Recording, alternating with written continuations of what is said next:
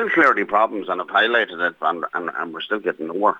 I mean, that's the scary part. I mean, I see Rural Link is rolling out other services like in Dromahare. I mean, I've been highlighting the need for the nighttime economy, but I'm getting nowhere with it. So it's actually shocking at this stage. You know, the demand is out there for the people who will use public transport. And in fairness, there is pressure zones, and one of them happens to be Manorhamilton. And as I said, the TFI on a Monday morning has not solved the problem that the students been left behind.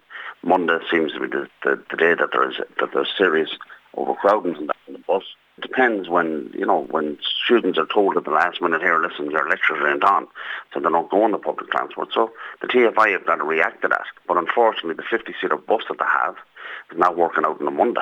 There's people being left behind. So we're 8 weeks in, and this is still going on. And as I said before, the nighttime economy needs to be looked at, because there's no taxis and no transport in small towns and villages.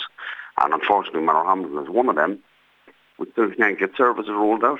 Like, I know there's a huge demand that people will be looking for a bus from, say, Cllr and the Cllr Gurn into Manorhamilton.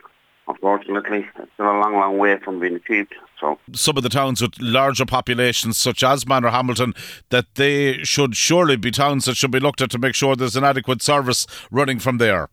We all know that Manorhamilton has a population that's gone up to 1,700, and it's one of the biggest towns in North Leitrim. So, I mean, surely to God you would start looking at that. And surely to God you would start looking at that it's midway between Sligo and Enniskillen, two major towns. You would look at that it's midway between Carrick and Bundoran. It ticks all the boxes, so I can't understand how they haven't put a service on.